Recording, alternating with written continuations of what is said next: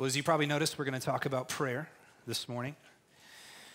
This is a teaching that I've had on my heart for a while. I was looking for an opportunity, a window to talk about it with you guys, and this weekend seemed like the right weekend. The concept of prayer is one that I think is probably one of the most universal realities within humans. Humans pray. They just do. Whether you're a Christian or a pagan, or whether you're a pluralist or a monotheist or a deist, or whether you're a Trinitarian, whatever, people pray. It's actually funny as a pastor, when I interface with somebody, I meet somebody, and they find out who I am, it instantly gets awkward because they instantly feel the need to apologize to me about things for some reason. Yeah, well, we haven't been to church in a while, but no matter who I meet, they always love to let me know that they pray. It's so interesting. I don't really believe in Christianity. I don't know about the Bible, but I pray. Isn't that interesting? Every human knows to pray. I saw a statistic the other day that I thought was interesting. 17% of atheists say they pray. That's why I don't believe in atheists. Right? 30% of atheists say they pray sometimes. 17% say they pray often. Who do they pray to? I don't know. Evolution, maybe the evolutionary process, I'm not sure. Everyone knows that there is someone out there to pray to. You guys ever watched the show Alone? You ever seen that show where they put people out in the woods and they have to try to live and survive alone for like 70, 80, 90 days? And these guys get so spiritual while they're out there. It's funny, they'll kill a squirrel and they're like, oh, thank you, universe. Or they thank the squirrel. Thank you, squirrel. Thank you, Mother Earth. It's so within us to offer up praise and thanks for whatever we're doing. Karl Barth, he called this the incurable God sickness. It is within you. It is stitched within your deepest part of your DNA to know to pray. Everybody does it. Every religion has a different approach to prayer. Every religion has a different philosophy of prayer. Whether it's prayer flags, or whether it's pulling out a carpet multiple times a day and praying in a particular direction, or whether it's going to Israel and putting a prayer on a piece of paper and sticking it into the wall, right, at the Wailing Wall. Whatever it is, every religion, every person has something to say about prayer. But here's the question. The question is, what does Christian prayer look like? How ought Christians to pray? What should be different about Christian prayer? What makes Christian prayer unique? This is a question that was on the mind of the disciples as well. See, Jesus really didn't do anything in the box. Have you noticed that? In case you forgot, Jesus was murdered not only by the religious Judaists, but he was also murdered by the pluralistic Roman Gentiles. Jesus was so out of the box, so strange, so weird, that he ultimately was murdered by just about everybody. He had some fans, but he had way more enemies. And so Jesus, whatever he did, it was almost always different. And the disciples have picked up on that. They're starting to notice, man, Jesus does things differently. He does things differently. So they come to him. Look at verse 1 of our text. This is the setting of our text. They come to him and they say, now, by the way, did you guys get the handout? There's a handout over here. If you guys want it, there's notes and fill in the blank in there. Verse 1, this says, now Jesus was praying in a certain place, like he did so often. And when he finished, one of his disciples said to him, Lord, teach us to pray, as John taught his disciples. So the disciples come to Jesus asking this question, how do we pray? Now, why are they asking this question? They're asking this question, for one, because Jesus' life was permeated with prayer. He prayed all the time. We know just from Scripture that Jesus prayed at his baptism. He withdrew to pray constantly. He prayed the night before choosing the 12. He was going up the Mount of Transfiguration to pray. We see his prayer in John 17. He prays before the Lord's Supper. He prays for Peter's faith. He prays in Gethsemane, and he prayed on the cross. Jesus' life was a life of prayer. He prayed like breathing, constantly in communion with his Father. He prayed constantly. And the disciples have observed this, and it's by no accident that Luke reminds us in verse 1 that it was when Jesus was praying that the disciples took this opportunity to ask him about prayer. He's modeling for them. That's what discipleship is, right? Discipleship is follow me and do as I do. So Jesus is praying, now they're asking him about prayer. The other reason they're asking him about prayer is because Jesus had said a lot up until this point about prayer. He had some thoughts, some high standards about prayer. You remember some of them? He said, don't pray like the Pharisees who walk around in the temple court out in public where everyone's watching with their long robes and their very eloquent prayers. He speaks in another place about those who offer up prayers but then devour widows' houses, sort of taking payment for some kind of a prayer. He says, don't pray like these guys. Then he also says, don't pray like the Gentiles. How do the Gentiles pray? They pray repetitiously, repeating over and over and over again, hoping that somehow, maybe by their repetition, they're going to somehow force the gods to get him, to do what they want him to do. He says, don't pray like that. He says, go into your closet and pray. So Jesus has said a lot of things up until this point here that would make the disciples kind of wonder, well, then how should we pray? What does Christian prayer look like? What is it? What should we be considering? What's the pattern that we should be basing prayers off? So they're asking Jesus this. The other reason they're asking this is because John the Baptist, no, that's not his last name, okay? John the Baptizer. John the Baptizer was actually the rabbi for many of these guys prior to them going to follow Jesus. And John had given them specific instruction about prayer, which was the common custom in the day for rabbis to give instruction to disciples and give them maybe a particular prayer that they could memorize and that they could learn. John the Baptist had done this. So the disciples are going, when is Jesus going to give us instruction on prayer? So they come to him and they ask him for that instruction. It's in this place that we get one of the most famous pieces of Scripture, often referred to as what? The Lord's Prayer. Let me say a few things about the prayer before we dissect it. First of all, it's actually shouldn't be called the Lord's Prayer because it's actually not the Lord's Prayer. What is the Lord's Prayer?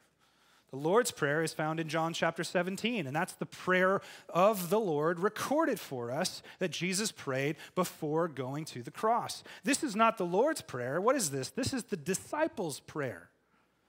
This is the prayer that Jesus taught the disciples to say. This isn't necessarily the prayer that Jesus would have prayed. Well, how do we know that? Well, Jesus wouldn't say, "Forgive me my sin," because he was sinless. This is a prayer specifically tailored for the disciples. Consequently, for you and I. So this is not the Lord's Prayer. I also want you to know that they did not ask him for a prayer. What did they ask him? They asked him to learn how to pray. So we need not get too meticulous about saying, well, we have to repeat this every day where it's not the prayer that Jesus taught. It's not teach us a prayer as much as it is teach us how to pray. What we're looking at here is a pattern. We're looking at a structure that we can deploy and employ in our own personal prayer life or our own corporate prayer life. That's not to say there's no value in repeating it or rehearsing it together. We certainly can and often do in church, but this is a pattern for prayer. This is not, by the way, the Lord's Prayer that you're familiar with. Did you notice that when we were reading it? Did you notice there were some things missing? Any of you guys that grew up in church are going, oh, where's that line? Okay, thine is the kingdom and the power and the glory forever, amen. Where is that? When it says, there's some major differences. Well, there's two versions of this. One is found in the book of Matthew, and the other one is found here in Luke. And of course, scholars debate, because that's what they do, as to whether this is the same prayer or whether this is two different instances where Jesus is offering up different instruction. I don't really know, and it doesn't really matter. The same content, or the content is the same, whether it's Matthew's version or Luke's version, and really the pattern is what we're going after. The pattern is what we're looking for. Now, before we dive into this, I just want to acknowledge that you are at a deficit this morning in understanding the complexity and the beauty of this prayer because it's so familiar to you. Okay, it's so familiar. It's probably the single most famous piece of Bible in the world. Next to maybe John 3:16. Everybody knows this prayer. And so for that reason, your temptation when you read it is to go, got it, move on. And what I want to do this morning is I want to slow down and I want to take it line by line, word by word, and I want to really just ask, what is this prayer and why did Jesus teach them to pray that way? Tim Keller says, the Lord's Prayer may be the single set of words most or more often than spoke more often than any other word. Yet, it is an untapped resource, partially because it is so very familiar. So our big idea this morning, our summary, is that Jesus is going to unlock the key and the shape of powerful prayer. The key and the shape to powerful prayer. And I believe that if we understand the balance of this prayer and the movement of this prayer, that if we apply that same balance to our life and we pray this type of prayer regularly, we will become like that. We will be transformed by it. That's my thesis that we're going to run after. Let me give you a quick outline and then we'll dive right in.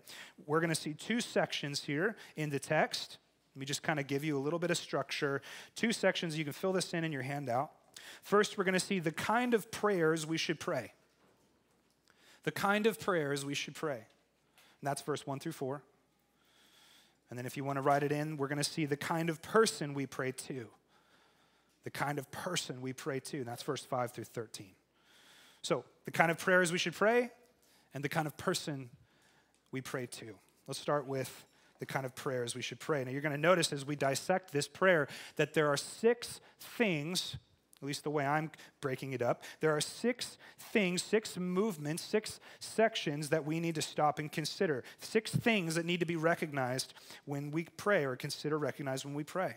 The first is in verse 2. Look at the beginning of the prayer.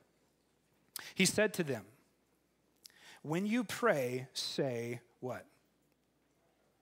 Father.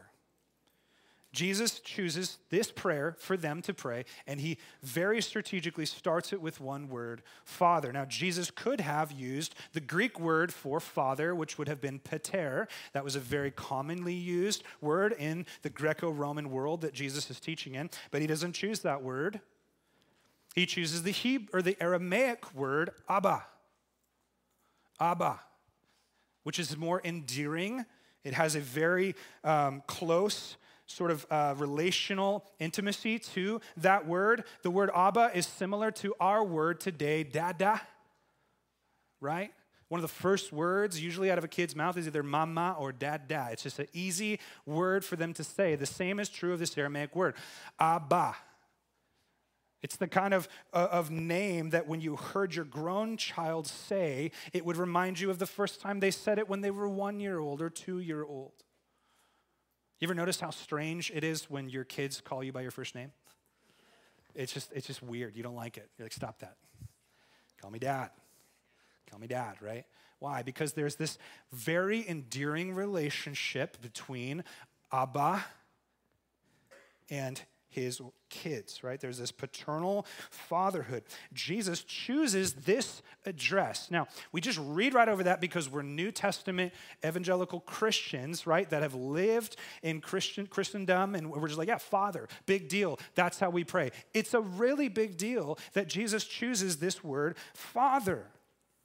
The word Father was not the typical address used to pray to Yahweh God in the Old Testament. In fact, the word Father is only used in reference to God 15 times in the Old Testament.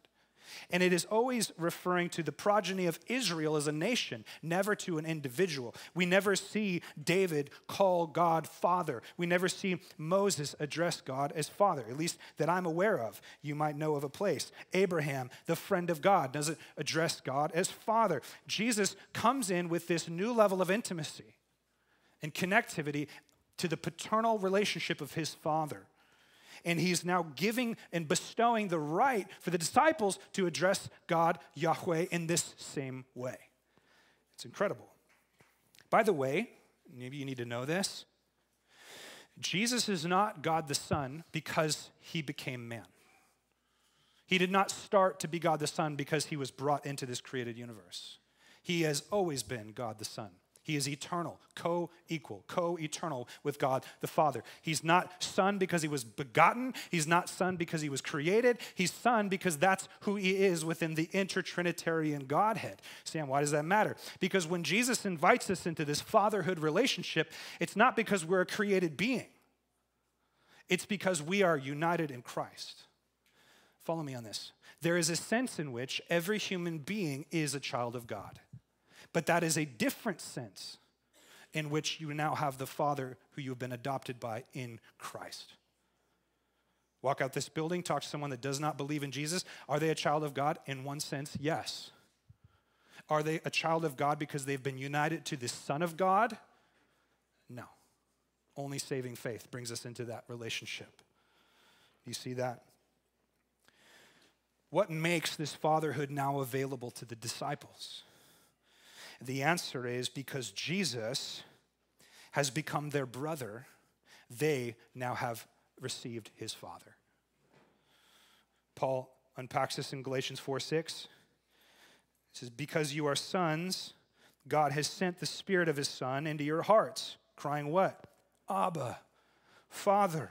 So it is the Spirit of the Son, that is the Holy Spirit, the Spirit of the Son that has allowed us, the union we now have with Christ has given us this relationship with the Father. Here's another one, Romans chapter 8, verse 15. For you did not receive the spirit of slavery to fall back into fear, but you have received the spirit of adoption as sons and daughters, by whom we cry, Abba, Father. The Spirit himself hears or bears witness with our spirit that we are children of God. So here, 20, 30 years later, the Apostle Paul picks up this same idea, and he says, the reason that you have a Father in heaven like this is because you have been united with Christ the Son through saving faith. It's a beautiful reality. So number one, if you want to fill it in, the first thing we see in this prayer is the intimacy of his fatherhood. The intimacy of his fatherhood. And what does this teach us about the way we should pray? There's a very important lesson here that I don't want you to forget. If you walk out of here and remember one thing, make sure this is one of them. Before you pray, the first thing you need to do is believe the gospel. Before you ask God for something, before you praise God for something, before you tell God something, before you share God with something, stop and realize that you are perfectly loved, adopted, and received by the perfect love of God through union with Christ. Isn't that cool? You see, we need to do that because sometimes we jump into prayer and prayer is no longer helpful. It's actually legalistic. We just jump right into confession. We just jump right into asking God for things. And rather than stopping and first grounding our feet in the reality that we are perfectly loved by perfect love himself through a union with Christ that cannot be severed. That's where prayer starts. That's the place that prayer needs to begin. So Jesus is not flippantly throwing this out. He's saying you must start your prayer this way. John Calvin said, by the great sweetness of this name, Father, he frees us from all distrust. There's so much trust in that name. You know, there is something about the relationship with your Father, even in a fallen world, even in a fallen sense, right? When I go to pick up my kids from class or whatever it is, and I hear their voice say, Dad, my heart is immediately drawn to them. There is a connection there that is metaphysical. There is a connection there that is deeper than science can explain. There is a paternal, protective thing in me that would die for those kids. I was in Costco yesterday carrying these giant tubs, you know, out the door, and you know they have to check your receipt. And my friend Austin and his wife were in front of me, but they didn't know I was behind them. And I was pretty sure it was them. I was like maybe 70% sure, you know, but you don't know for sure. And I just have this compulsion in the store to mess with people that I know when I see them. And Austin's pushing his kid in the cart. His kid's in the cart. And he turns to do something over here. And I walk up, and I was just about to like start walking away with the cart because I know him really well and it would be really funny, you know. And then it like terror went through my head as I started to get the girl like, what if it's not him? Local pastor arrested for walking away with child in cart. I was so glad it was him, and it was funny, and I'm never going to do that again, though, because that was terrifying. And he was like, dude, I literally would have gone after you. I'm like, I bet you would have. I mean, his wife would have gone mama bear on me. There is a relationship there. We need to see that. So the first thing, the intimacy of his fatherhood. Number 2, on your outline, we need to see also the sanctity of his name. He said to them, when you pray, say, Father. His next choice line is this, hallowed be your name. Hallowed be your name. Now, that's a word. When was the last time you used the word hallowed? Hey, guys, don't eat my cookies. They're hallowed. Hey, that tub of ice cream in there? Hallowed, right? What does hallowed mean? How often do we use that? It's a language that needs updated. It's the verb form of holy. Okay, the Greek for holy is hagios, and the verb here is hagiaso. It's the verb of holy. So you could say, holy be your name. May your name be holy. Well, what does holy mean? Holy means sanctified, set apart. We think sanctified, usually we just think about sin and righteousness, and rightly so. But really, in a broader sense, sanctified just means this is set over here for a particular purpose, right? And in this sense, the declaration that God's name is holy is to say, God, may we keep your name sacred. The name of God is important. It's very important. That's why taking God's name in vain was a very big deal and is still a very big deal to God's law.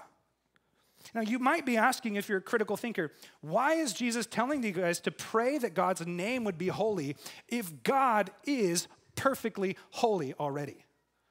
Can God be less holy?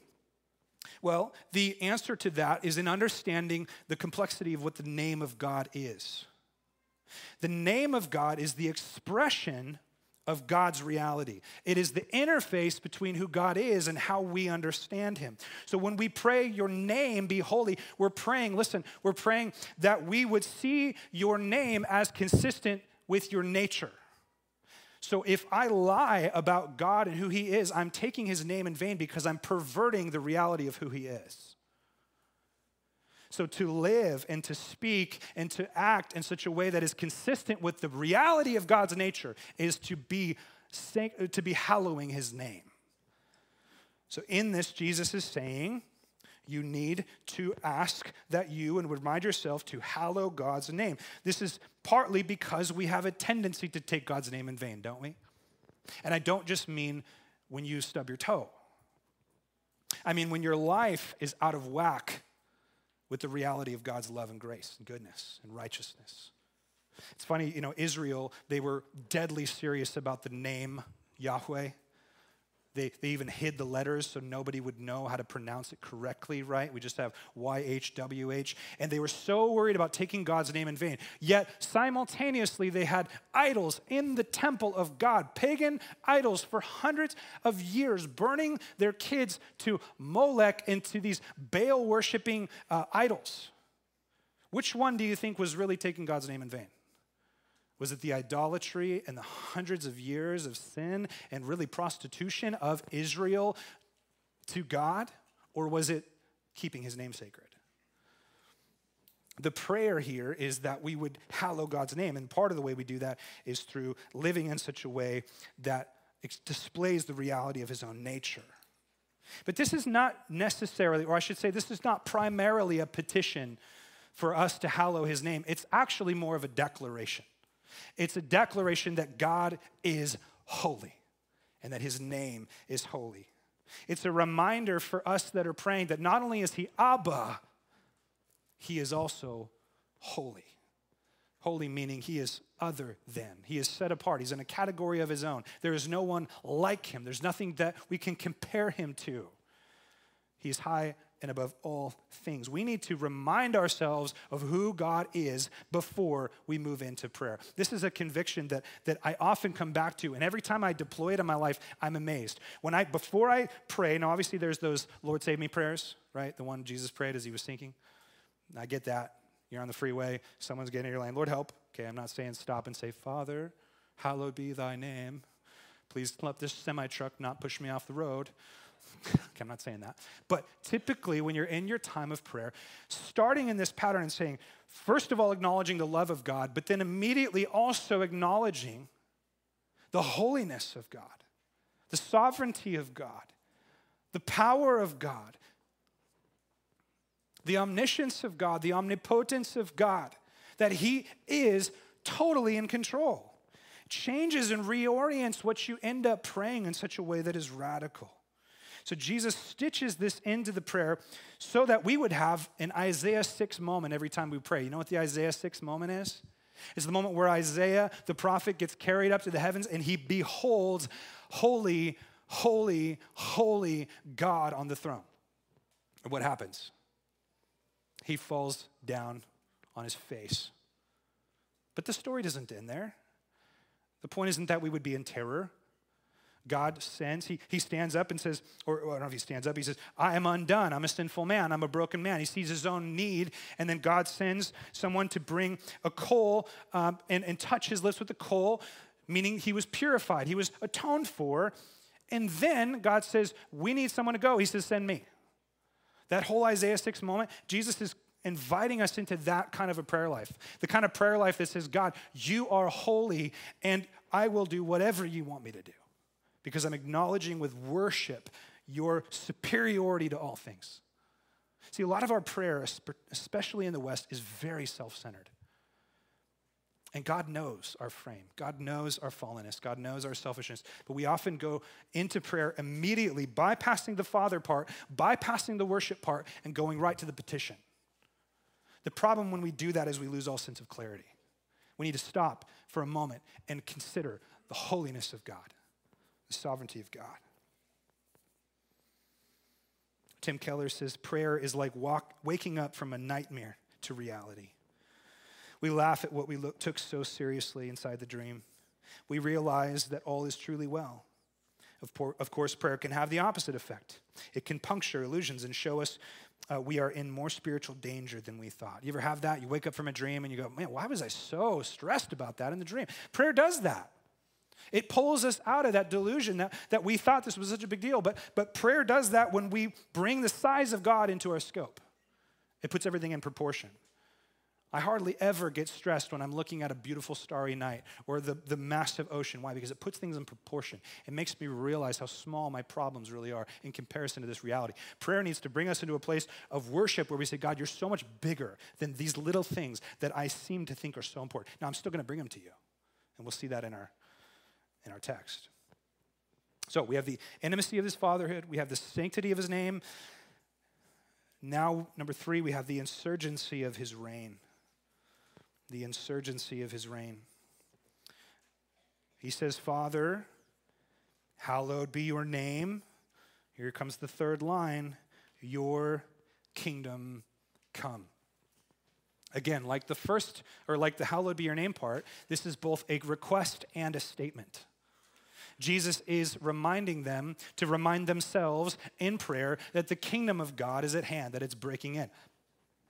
And he's telling them to petition that God's kingdom would come through their life. What does it mean for God's kingdom to come? What does it mean to pray, your kingdom come?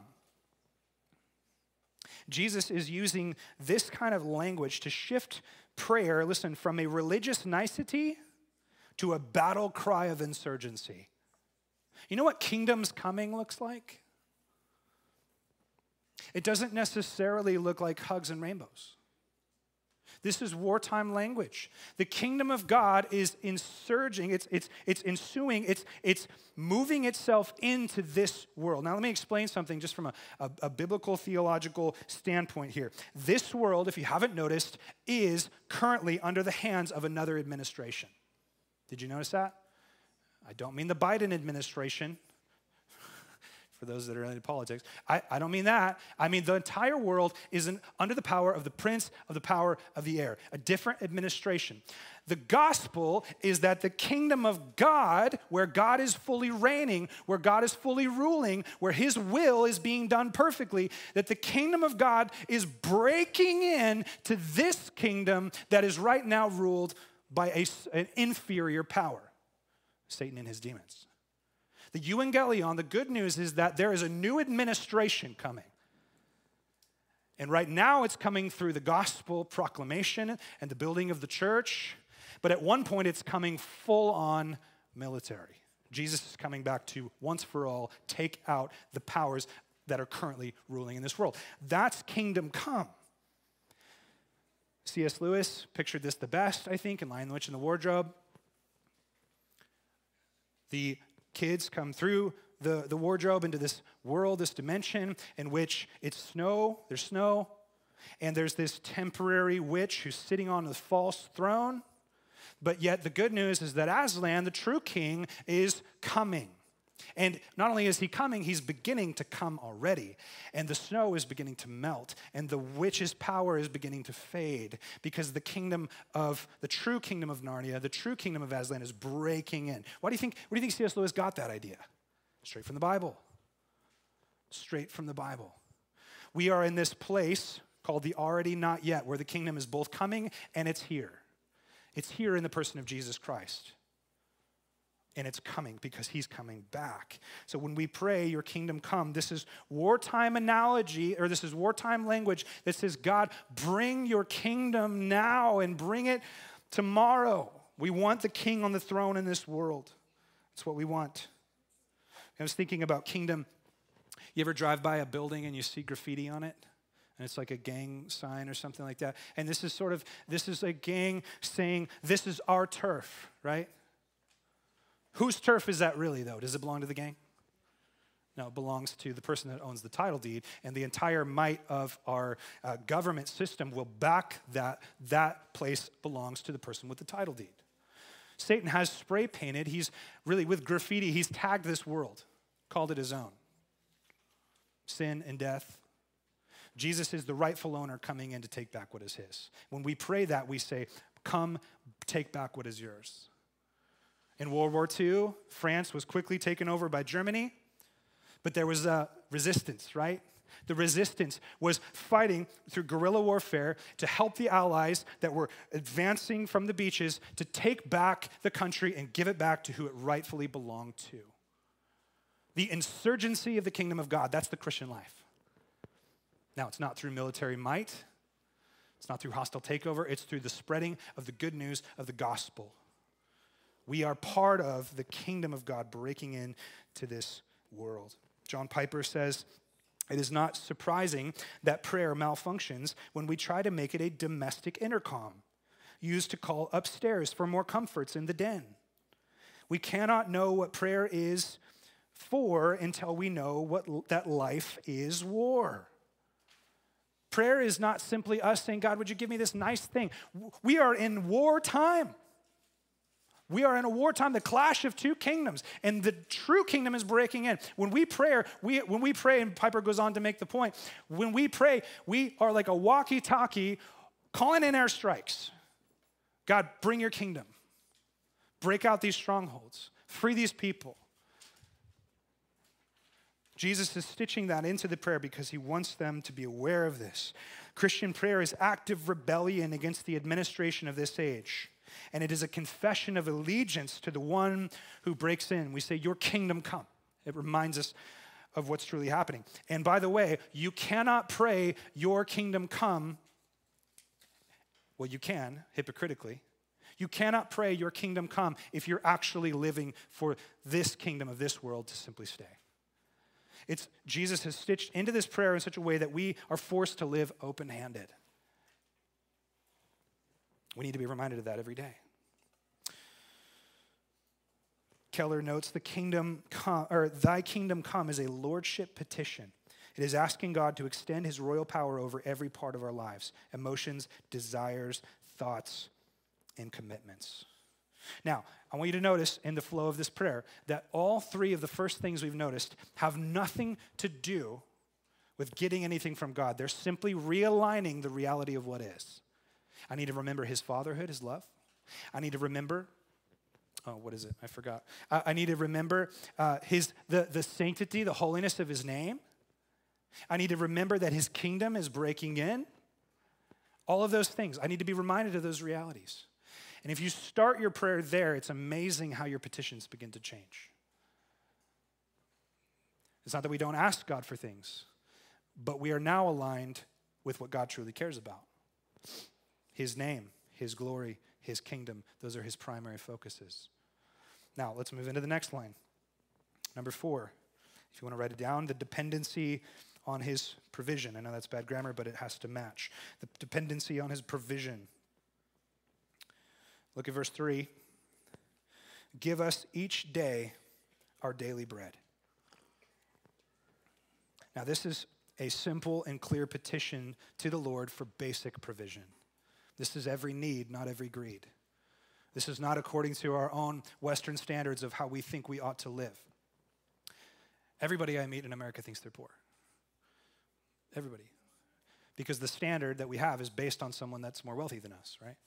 This is not Jesus saying, hey, pray that you would be wealthy, although God does bless people with wealth sometimes. This is not poverty theology that says, God, don't give me anything because I don't want to be rich and that's less spiritual. No. This is really Proverbs 30, verse 7, which says, give me neither poverty nor riches. Feed me with the food that I need, or I shall be full. Or so I shall be full. Oh, man, I'm blowing it. Let me start over. Give me neither poverty nor riches. Feed me with the food that I need, or I shall be full and deny you and say, who is the Lord? Or I shall be poor and steal and profane the name of my God. So here Solomon is saying, Lord, just give me what is right for me. This prayer teaches us to ask God for what is right for us. Provision. We live in a world of refrigerators and food that lasts a really long time, but in ancient times, you had to go get your food daily. It's not to say you didn't have any stores, but mostly you're living hand to mouth. You're living paycheck to paycheck. So the prayer here is to come to your Father and say, Father, give us our daily bread. Okay? Do you acknowledge God as your provider every day?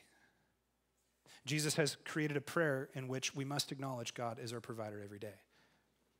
That's an important part of prayer. So, number 5, the receptivity of his forgiveness. The receptivity of his forgiveness. Look at verse 4. And forgive us our sins, for we ourselves forgive everyone who is indebted to us. So here Jesus is teaching the disciples in their prayer to make sure and bring to the Lord our need for forgiveness. Not only do we need bread, we need forgiveness. In fact, as humans, this is our greatest need. And for the believer, this is not constantly having to come back and be justified again. The believer is just justified, meaning you're completely paid. But this does mean we need to come back to the Lord and continue to believe the gospel. And there's so much freedom in this expression of God admitting my sin, admitting my need to the Lord, and receiving the gospel every day. It's something we should confess daily to the Lord. Lord, this is the area that I've missed the mark, and receiving the forgiveness that he has. But there's something I want you to notice in this line. St. Augustine called it the terrible petition. Do you see it? Forgive us our sins and help us forgive everyone who is indebted to us. Is that what it says? What does it say? Forgive us our sins, for we ourselves forgive everyone who is indebted to us. Augustine called it the terrible petition because you can't pray it unless you mean it. He doesn't say, forgive me my debts and help me forgive others. He says, forgive me my debts because I have forgiven others.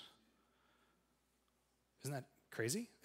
Jesus built into it a statement, a presupposition, an assumption that you yourself have taken it upon yourself to forgive those who have debts against you. Why would Jesus do that? What was his purpose in that?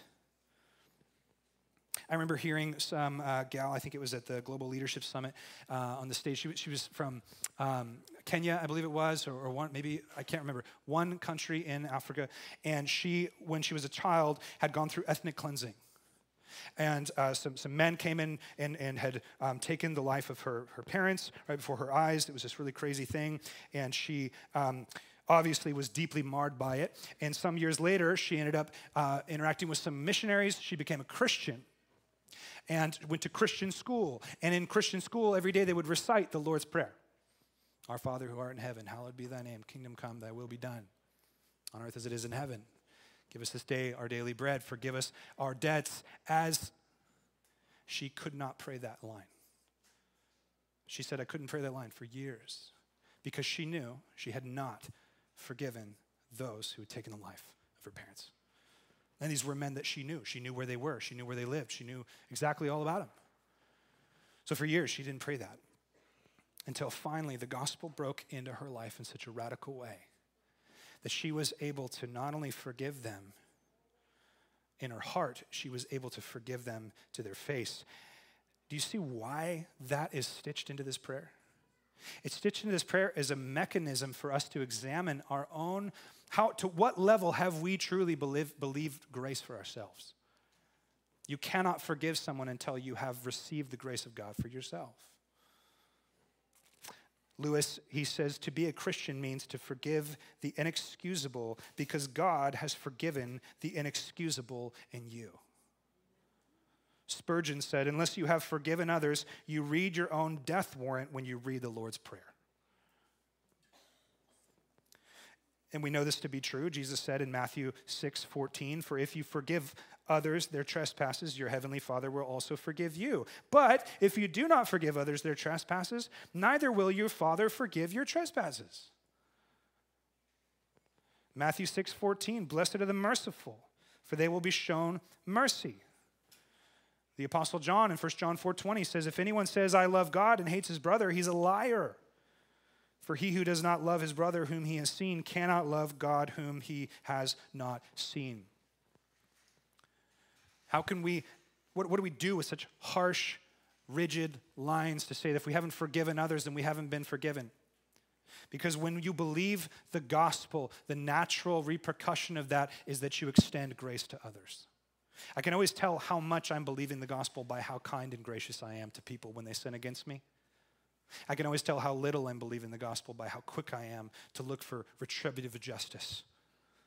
How quick I am to hold on to grudges, how quick I am to put other people down. When I see my own wretchedness and my own need for God's grace and how much he's done to cover me and pay for my sin and give me his righteousness, I have nothing but empathy and kindness for those, even those that would tarnish my name or try to harm me. Jesus built grace into the prayer in such a way that we every day should self-check our own level of believing the gospel. Can I pray this prayer? Have I forgiven? You know, we begin to see here why this prayer has the power to transform us, doesn't it? It forces us to remember the love of God. It forces us to remember the holiness of God. It forces us to remember the agenda of God, that his kingdom would break in. And it forces us to remember the mercy of God so that we might extend that mercy to others. This prayer is doing more than just changing things. It's doing this amazing work of changing us. When we pray this, we will be changed by it. Look at number 6. Finally, the agency of his protection, if you want to write that down. The agency of his protection. The last line here is, lead us not into temptation. I won't belabor this one. We know that God does not tempt us. James tells us that. James tells us that we are tempted when we're drawn away by our own lusts, which conceives and gives birth to sin. So this is not saying, God, don't tempt me. This is saying, God, graciously lead me in a place where I don't have to be as tempted. And as a good shepherd, obviously, God has to lead his sheep through troubled waters, but it should be the desire of our heart and the petition of our prayer. God, don't put me in a place where I'm so tempted that I might sin against you. Do you see how the holiness of God is still in view here? The holiness and the glory of God, the kingdom of God is still central. This prayer centers around, God, just give me what I need so I can build your kingdom for your glory, for your name. And Lord, don't let me sin against you. Don't let me take your name in vain. This whole prayer orbits around the glory of God, not the pleasure of self. This prayer needs to be examined by Western eyes because in the West, we think God exists for us to have more stuff and better jobs and better raises. It's not the point of the prayer. The point of the prayer is that God's glory is central in all things. And you will be miserable if you live in any other way.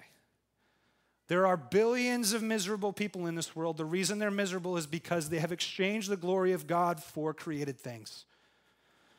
This prayer reminds us of the center of the universe, God's existence. We need to pray like this. Now, again, we don't have to pray exactly like this, But I would encourage you tomorrow when you get up, or tonight when you go to bed, or on the drive home when you have to apologize to your spouse because you got in a fight on the drive here, or whatever it is. Not that ever happens to any of you guys, I'm sure. And you sort of pray. I just want you to follow this pattern.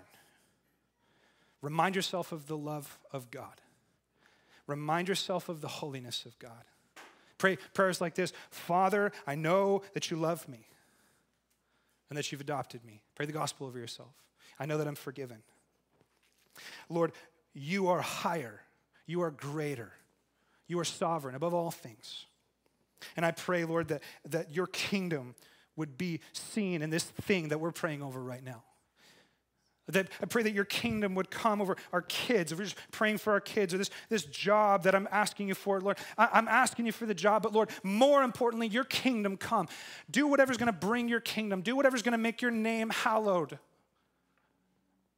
Lord, give me what I need here. Lord, whatever that is. Don't know how I'm going to pay the bills. Don't know how I'm going to reconcile this. I'm stressed about this. Lord, help me with this. But whatever happens, your kingdom come. Lord, help me not to sin against you in this way. You see how God-centered that prayer is? It's not man-centered. It's a God-centered prayer. Jesus lived a God-centered life. He modeled for us what it looks like to be all about the superior glory of his Father. Now, the text doesn't end there. Let's quickly look at the end. Not only are we going to see the kind of prayers we should pray, we need to see the kind of person we're going to pray to. Jesus doesn't just stop with this mechanical pattern. He wants us to understand something vividly through a parable about the nature of the one to whom we pray to. Look at verse 5. He said to them, "Which of you who has a friend will go to him at midnight and say to him, 'Friend, lend me 3 loaves, for a friend of mine has arrived on a journey and I have nothing to set before him.'" Now, you need to understand something here about first century Middle Eastern hospitality. Somebody shows up at your door, a friend, and you don't have bread, you figure it out. It would be more shameful to not feed them than it would be to go knock on your neighbor's door in the middle of the night. So this is a scene that's very imaginable for this audience that's hearing this. They can imagine this, and perhaps they've even had this happen. You can't run down to the grocery store, right? 7-Eleven's not open. You know, what are you going to do? Walmart's closed. It's like trying to find food on Christmas Day. You ever done that? It's terrible. You're driving around there's nothing's open, okay? So knock, knock, knock on the neighbor's door. "Hey, can you loan me some bread?" Now, verse 7, he will answer from within, "Do not bother me. The door is now shut, and my children are with me in bed. I cannot get up and give you anything." Again, a little bit of cultural context here. Okay, these people live in small houses. It's the Middle East, so there's not a need to have a super easy to close and shut door because it's warm all the time. So when you close the door for the night, it's kind of a big deal. You shut the door, and because these are such small homes, and because, not everybody had their own bedroom, everybody sort of sleeps together. Everyone's bedded down. Your kids, if you guys know what it's like when your kids finally go to sleep, do not wake them up. Last thing I want is my kids waking up, right? I want to sleep. The kids are put to bed. The door is shut. Knock, knock, knock. Here's the neighbor. "Hey, I need some bread." Go away.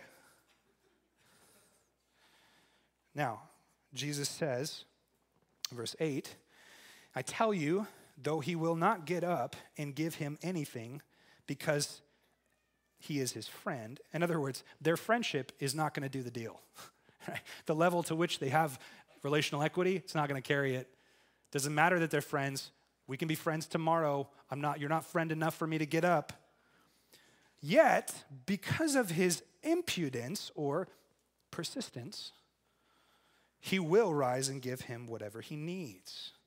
So the neighbor eventually realizes that the incessant annoyance of the knocking is worse than getting out of bed. Okay. Sitting here listening to you knock over and over and over is more annoying than just throwing the covers off and getting into the cupboard and grabbing your friend. Here you go.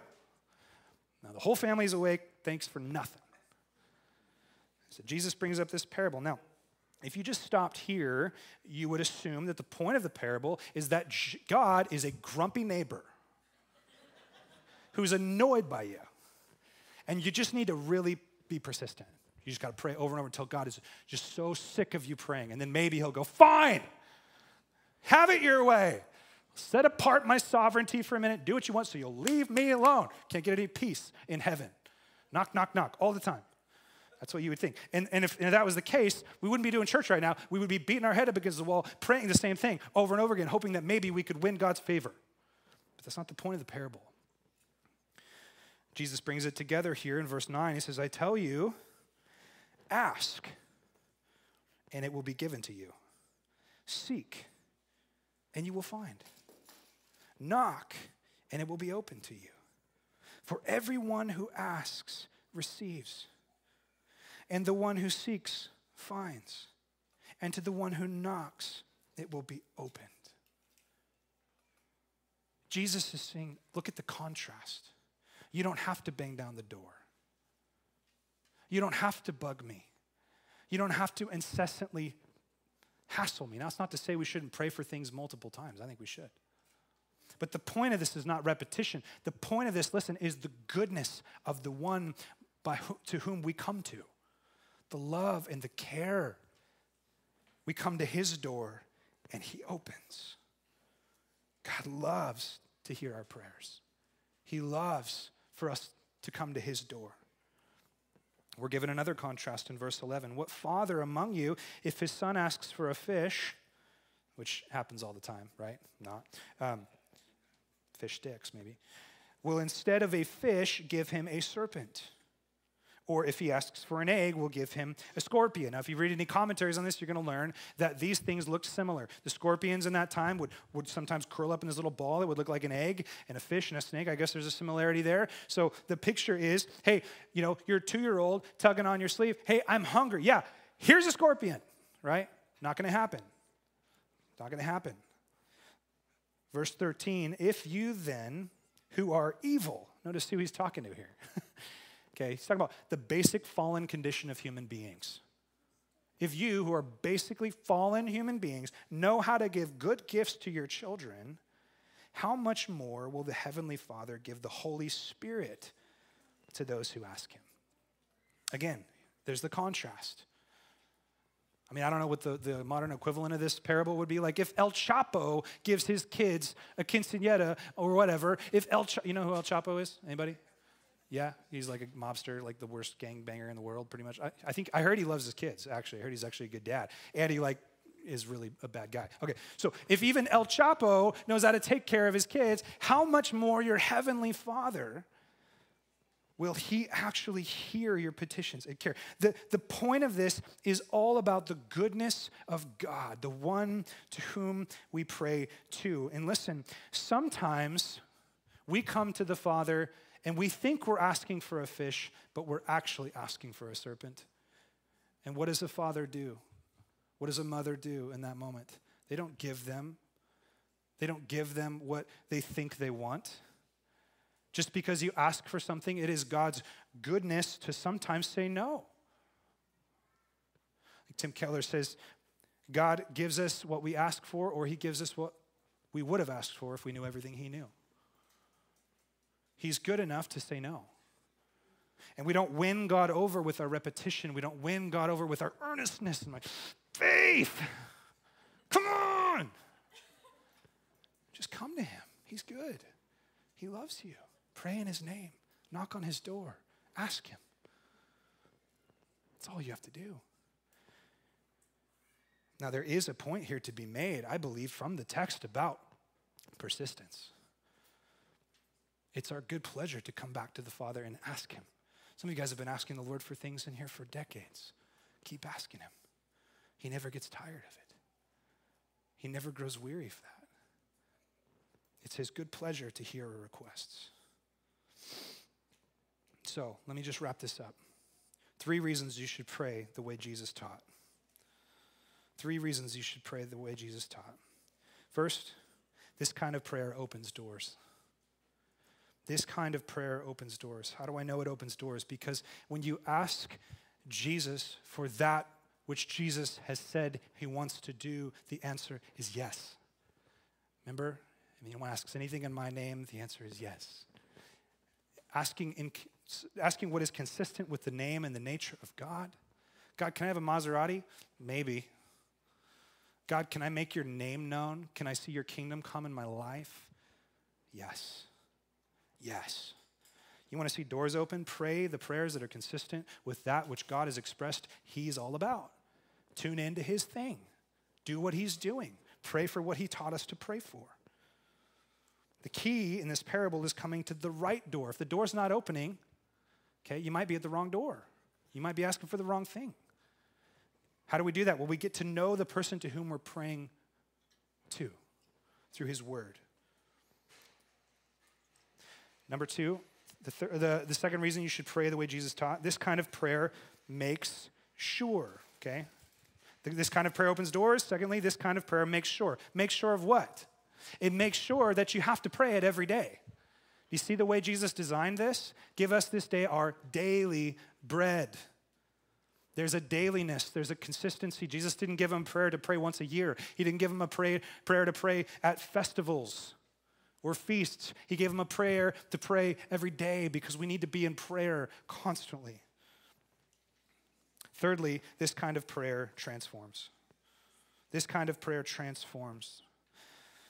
The pattern here is the key that I want you to see.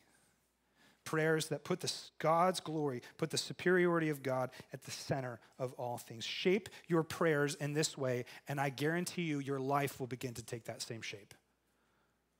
The glory and the superiority of God will become the centerpiece of your life. So what makes Christian prayer different? Jesus. We pray to Jesus. We pray that Jesus' will would be done. It's all about Jesus. It's an entirely different thing. This is the shape of Christian prayer. And I just want to encourage you guys, and we're going to wrap up. We were going to do circles, but I used all the time. I want to encourage you guys to just consider this prayer as you pray this week. Just but before you start asking God for stuff, and it's good to ask God for stuff, do it. But before you start asking God for stuff, just start by worshiping. Start by admitting His program, remembering what He's doing. Start by remembering the love of God. And remember this, Jesus gave up His place with the Father so that you could be part of that. He was forsaken so that you could be adopted. And you've heard me say this before, but there is this massive thing that happens when Jesus, after the cross, He resurrects, He comes to Mary, and He says, go and tell my brothers that our Father, if you're in Christ, you have this access to the Father and His love. Amen? Let's all stand. God, Father,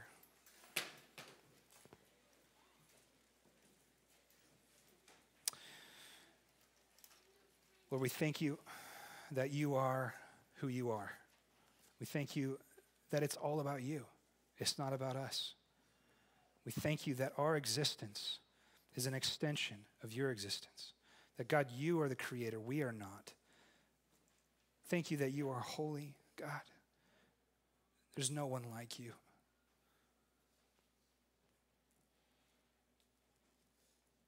Lord, Your name is great. Can we make Your name famous? Can we live not for our own little kingdoms, our own little influence? Can we live not for the name of this church or the name of the business that we work at or run or the family name that we bear or anything like that, Lord? May we live exclusively for Your kingdom, for its name, the name of Jesus. God, we pray that You would give us what we need this week. Just what we need. Lord, You're such a good provider. You always take care of us. And this week, God, we just pray that You would give us what we need so that we might continue to worship You and live for You. And Lord, I pray that You would help us to forgive those that Lord, have carried some debt with us. Lord, I pray that You would forgive our sins and that we would believe that to the level that which we would extend that to others. And Father, would You lead us this week? Guide us away from temptation. Steer our path. Take us to still waters. Father, we need you so desperately. I'm so glad that you saved us. Thank you, Father, for loving us. Thank you that you are our Abba this morning. I pray that we would talk to you this week, each and every one of us. May we talk to you because, Jesus, you spent your blood to give us that kind of relationship. I pray that in Jesus' name. Amen.